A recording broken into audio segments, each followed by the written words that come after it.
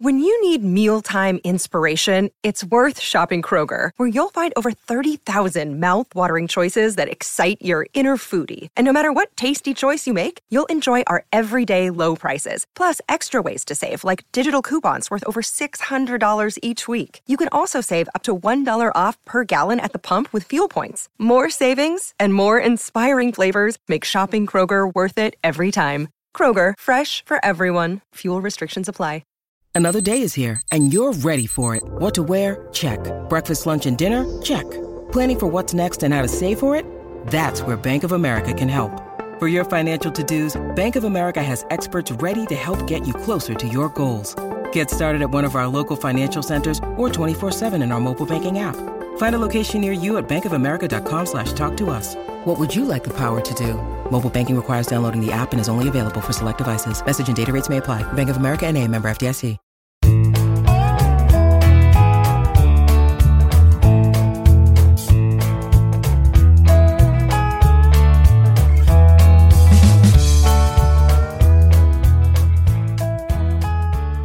It's Monday, January 10th, and you're tuned into the Cleveland Baseball Talk podcast. I'm Joe Noga, joined by Paul Hoynes. Hoynesy, not a lot going on. So the next time I start one of these podcasts and go, well, the lockout is over,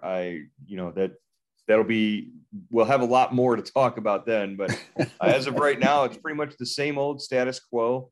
Neither side. Might be June. You might be waiting until June to say that. Oh, I really hope not. It's pretty bad right now. I mean, all we're getting are, just like little, trickles of news on coaching staffs. And really that's all they can talk about. It's been really tough the last, couple of weeks, just being in this holding pattern, waiting for something to break on either side from the league or from the Players Association. Yeah. And you hear, that, they've talked on, the non-core issues, but, they're not going to get into they've got to get into the nuts and bolts of this thing. And probably not until the end of this month, I would think that, they'll start, at least go to the table. But, pretty soon, Joe, they're going to start, damaging spring training, and we're going to have to push back the regular season. I mean, I think that's a very real possibility right now. Well, my wife and I, over the weekend, watched the movie on Netflix, the real popular movie that's out there, Don't Look Up. And it's an allegory on climate change. It's about a giant asteroid or comet heading towards Earth, and it's a planet killer, and it's going to destroy everything. I mean, that's how these guys are. And what it breaks down to is there's groups on the planet who are, saying, look up, look in the sky. You can see the thing coming. It's coming. It's going to kill us all. And there's other people arguing, well, don't look up. Just deny that it's happening. It's not happening. Just don't look up. Don't look at the sky. This is what it feels like with these negotiations right now. It's like you realize the longer you let this go, it's going to do damage to the game. And boy, if we miss spring training games, boy, if we miss regular season games, it's going to do a lot of damage to the game of baseball. Yeah, and we've been through this before, and you think back that maybe a kinder, gentler nature would help get these two parties to the table, reach a deal, but it never works out that way, Joe. It just never works out that way. All right. Well, in the meantime, we've got a few notes on coaching changes throughout the league. A significant one, I think. Rachel Balkovec announced as a low A Yankee affiliate minor league manager. She's going to become the first female manager of an affiliated minor league team. She was a minor league hitting coach for the Yankees in 2019 and now gets to see how she can run a ball club. Yeah, that's really interesting. It's going to be, you see that more and more women are getting involved in, the coaching ranks in professional baseball, in the low minors and working their way up. And this is a significant step. She's had some experience as a hitting coach, strength coach. And, it's going to be interesting to see how, the players handle this and how she handles the players. And, I would think that, most kids at low A are probably 18, 19, years old. So that's like, I don't want, I don't know, condescending, but it's like, either maybe your mom is the manager of the ball club. Well, maybe not necessarily that, but 18, 19-year-old kids who are coming up now have sort of less of those old world views about, who's in positions of authority, because they're seeing more representation of women in those positions. So, maybe the younger they are, they will be more likely to, sort of buy into that sort of thing. Sure. We've seen in other professional sports, Becky Hammon has been the acting head coach in San Antonio in the NBA. She actually just took a job in Las Vegas as a head coach, but she was maybe on a trajectory, on a path to be an NBA head coach. If you know the sport, if you know the game that you're playing and managing and coaching, I think players want to respond. I have a friend who's been in the NFL for years as a coach. And even at a young age, when he first joined one of the teams that he was with, he said, they don't care how old you are. They don't care where you come from. The players don't. At that point, when they're in the NFL, when they're in Major League Baseball, when they're in the NBA, all the players, all these professional athletes care about is, can you help me get better? Can you make me a better player, more valuable in my team, and able to make the bigger contracts and make money? That's what these players are focused on at that level. So if Rachel Balkovec can, get the buy-in from these young 18, 19, 20-year-old kids, because she can tell them, hey, if you listen to me, I can get you to that next level in professional baseball, then she's going to be successful. Yeah, definitely. And, you're exactly right, Joe. When you don't want, if you're a player, you don't want to stay in low A ball. You want to advance. And if she can help you, more power to her. And, you're crazy not to listen. Right.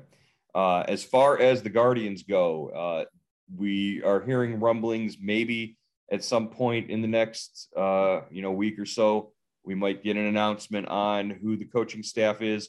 We know who, the major players are. There won't be a lot of changes there. Just a couple of openings that might be filled. Yeah. They still have not replaced Ruben Niebla, or maybe they have, but they just haven't announced it as the assistant pitching coach. Ruben went to San Diego to be the Padres pitching coach. And, they've talked about internal candidates, and Joe, we were kind of, batting some names back and forth. I think, Joe Torres, the minor league pitching coordinator, is a possibility. And have you heard about anyone else? I have not heard specifics. Rigo Beltran was another guy who, worked with some of these younger guys who are coming up now to the majors.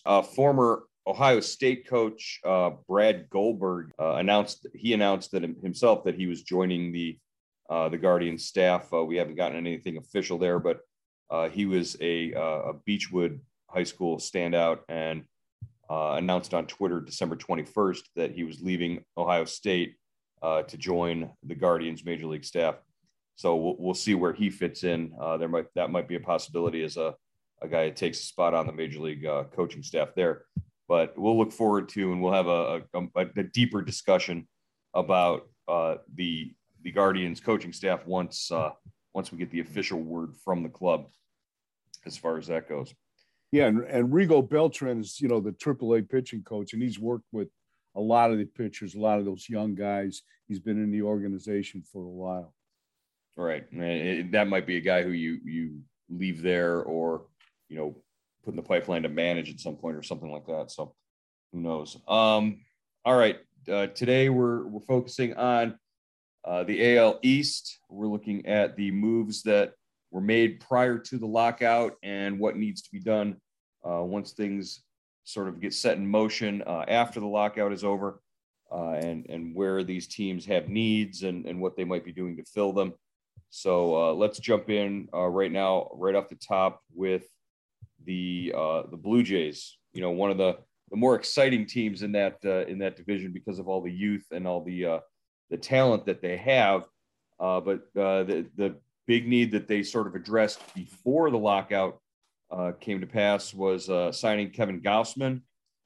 They got him for $110 million, and they re-signed Jose Barrios to a 7-year contract, and they're going to pay him $131 million. Yeah, definitely they bolstered that pitching, that starting rotation. They'd lost last year's this previous season's Cy Young winner, Robbie Ray. Went to the Seattle. Steven Matz, another free agent, went to St. Louis.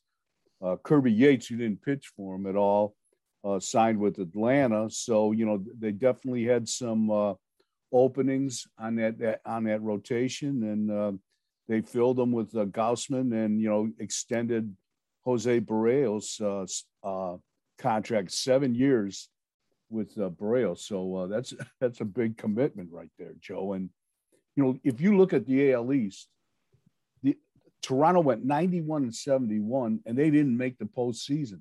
Mm-hmm. 4 teams in that division won at least 91 games. The top 3 went to the postseason, and the Blue Jays just missed.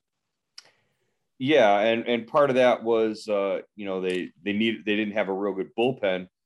They added Yimi Garcia before the lockout, but really that bullpen is going to be an area where they need to continue to add and bolster as well.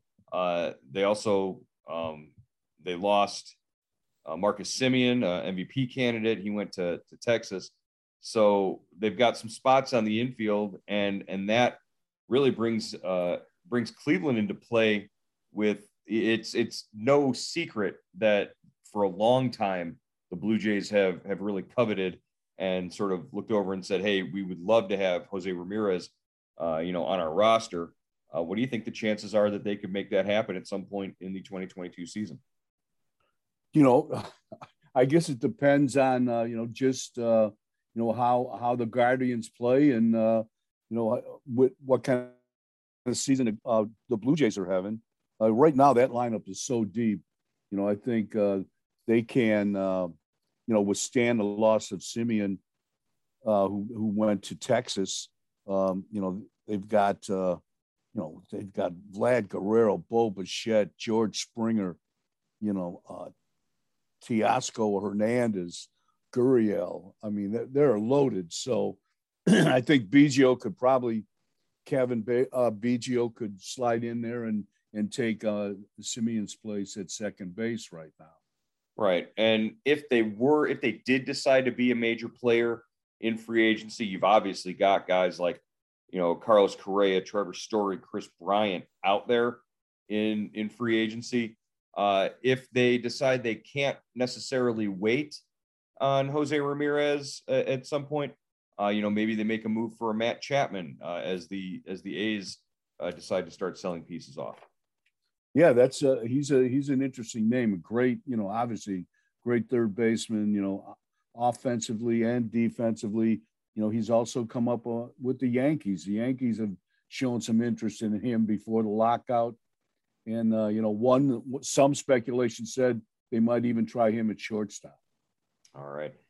Moving on to the Orioles. The Baltimore Orioles signed Rougned Odor away from the Yankees. Odor is only 27 years old. That seems a little crazy to me. It seems like he's been around for a lot longer than that. But they got him for next to nothing. And the Yankees are picking up a lot of his salary. So that's a small addition to their lineup, but they needed a veteran guy, a second baseman, and somebody who could hit at Camden Yards. Yeah, definitely. He's he's been around. He's a veteran guy. Came up with Texas. That's where he made his name for himself. Had a decent year with the Yankees. And I just remember how well he played against Cleveland when he was with the Yankees. So he'll help that Baltimore's infield, but boy, Joe, that team needs a lot of help. They're going to lead. They need a lot more help than Rouglas Odor. Right. In the last, here's their record in the last 5 years, Joe. 52 and 110 this past season, 25 and 35 in the 60-game sprint, 54 and 108 in 2019. They lose 115 in 2018. They lose 87 games in 2017. This is a long, painful rebuild that the Orioles are going through, and hopefully there's some kind of light at the end of the tunnel here. The guy that everyone is talking about is, I guess, their number one pick in 2019, the catcher Adley Rutschman. Adley Rutschman, yes. Number one prospect on MLB Pipeline. So he's a catcher, switch hitting catcher. So maybe he should be slated to make his big league debut sometime this coming season. Right. At that point, at some point in the 2022 season, you're going to see Adley Rutschman come up, and he's going to give you a reason to want to watch Baltimore Orioles baseball, because right now there aren't very many reasons. I believe Cedric Mullins is still there, but they might be trying to work something to move him. He's an exciting player as well. Their biggest needs, I think, are on the pitching side right now. They signed Jordan Lyles to a $7 million contract, but he's 31 years old, and he doesn't really sort of move the needle right now. But again, they're going to be looking for pitching in the years to come. Now, when you talk about pitching and you talk about the AL East, the Rays are the team, right? That's the pitching factory in the AL East. They made a couple of significant moves in the time leading up to the lockout. Chief among them, they signed Corey Kluber. Yeah, Corey Kluber. They signed him to a 1-year, $8 million deal. They really, I think, they needed a veteran guy to, kind of stabilize that staff. They had Michael Wacha last season. They had, I think, who was the left? Wacha went, but he went to Boston. So, they needed a guy that kind of could step in, because they have a pretty good young rotation, Joe, with Sean McClanahan, Drew Rasmussen, Luis Patino, Shane Baez. So they've got some young, really some kind of exciting young pitchers, but Kluber should fit in well there, kind of maybe just to show guys the kind of the lead dog starter. I don't know even how much he'll pitch there with the way they run their bullpen.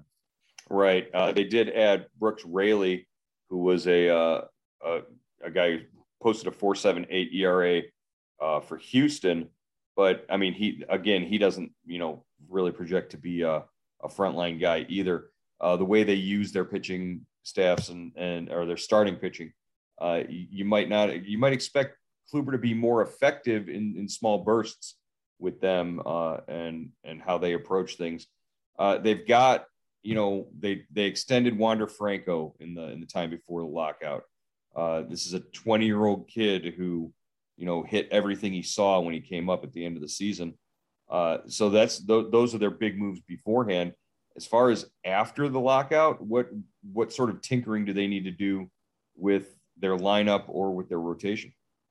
Well, they've got to get a big bat, Joe. They've got to get somebody to play. Either they bring back Nelson Cruz or, sign kind of a DH type guy like that. But Joe, it's going to be interesting to see when the lockout ends with the Rays. They had 19 players eligible for arbitration. Ooh. And so, they made a bunch of trades right before the lockout was announced. Our buddy Jordan Luplow was traded. Another former Cleveland player, Joey Wendell, was traded, just to kind of reduce that. But I still think they've got, 14 or 15 guys eligible for arbitration that have to, they have to get their cases settled if and when the lockout ends. So those guys are going to be busy down there. And they've got Tyler Glass now recovering from Tommy John surgery. At some point, he figures to slot back into that starting rotation as well. Yeah, he'll probably. I think it doesn't sound like maybe the second half. Maybe August or September he'll be back, but it doesn't sound like he's going to be much of a factor, in the rotation in 2022. All right. Moving on to the Red Sox, looking at what they did. They signed a handful of veteran starters right before the lockout. You mentioned Michael Wacha. They also signed James Paxton and Rich Hill. So they're really scraping the old age barrel there. It's a 41-year-old Hill is coming back. He's consistent, but he's almost as old as me.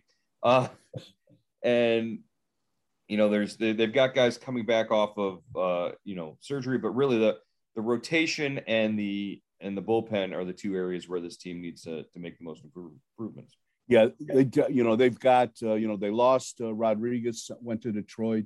He signed that big contract with the Tigers. Garrett Richards was another starter for them last season. He's a free agent.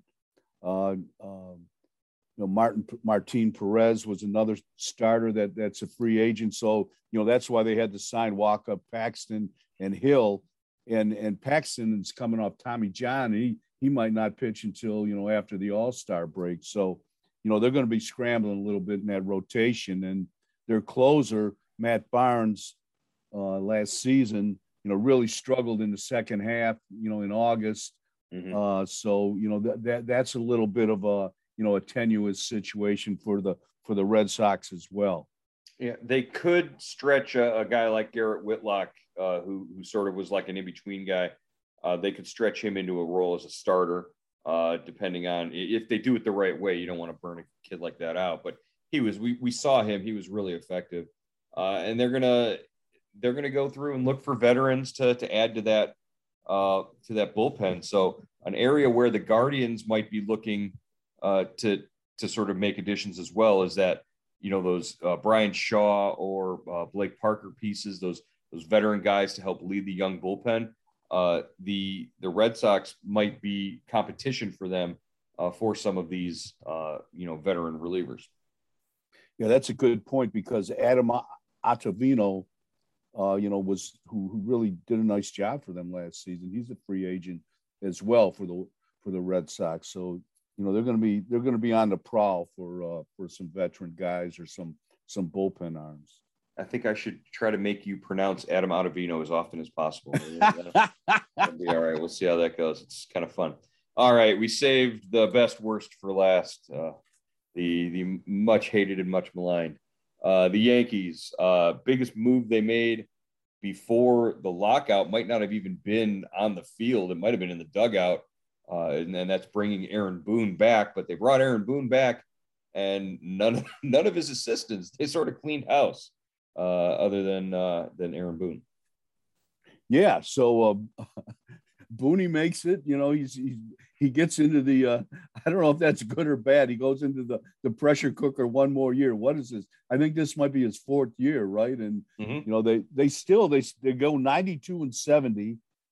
Finish second, tied with Boston, and get knocked out of by the Red Sox in the wild card game. So, that's a tough place to manage. It's a tough place to play. When you win, it's great, and when you don't win enough, it can be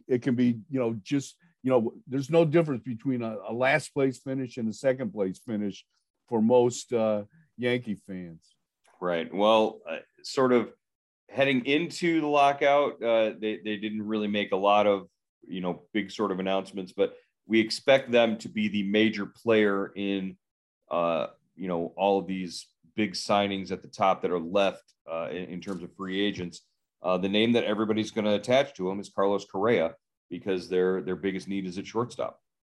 Yeah, they definitely need a shortstop, Joe. Correa maybe, Trevor Story maybe. or or the plans that said maybe they go and get Chapman and move him to shortstop, but that doesn't sound feasible to me. I don't think that makes sense. And they've got Urshela, Gio Urshela, who played some shortstop last season for them. And he's a great glove. He's kind of revived his career there. But I would think they'd want to make a significant upgrade there. And they also, they've got to do something with catcher at Gary Sanchez. That there's a lot of disappointment with Sanchez, but I don't know, there's just not, unless you make a deal, there's just not that big, can't miss catcher on the free agent market. Well, maybe they make a deal. That's the thing is, if Tampa Bay is in their division, you're loath to make a deal within the division. But wouldn't Sanchez fit perfectly as a DH type in Tampa Bay right now? If you could get a guy who's close to being a major league shortstop from the Rays, but that's not going to happen because they're not going to work deals with division opponents, I think. Yeah, that's a good point, Joe. And the Yankees are a weird club. I was looking at their stats. They finished 10th in the American League in runs scored last season. The Indians finished. They scored 711 runs. Cleveland scored 717 runs. They hit 237 as a team, 13th in the AL. Cleveland hit 238, but they're third in them. They finished third in home runs. They finished they finished first in walks. And so, it's kind of an all or nothing ball club, with Judge and Gallo and Stanton. And so that's going to be, I'm sure they'd like to put some more, kind of some flexibility in there, some different ways to score runs if they're going to keep up with Tampa Bay and the Red Sox. All right. Well, that's going to wrap up our look at the American League East, hopefully heading into the season at some point. We'll get back there, but we will be back again on Wednesday for a look at the American League West, and we will talk to you then, Hoynesy. All right, Joe.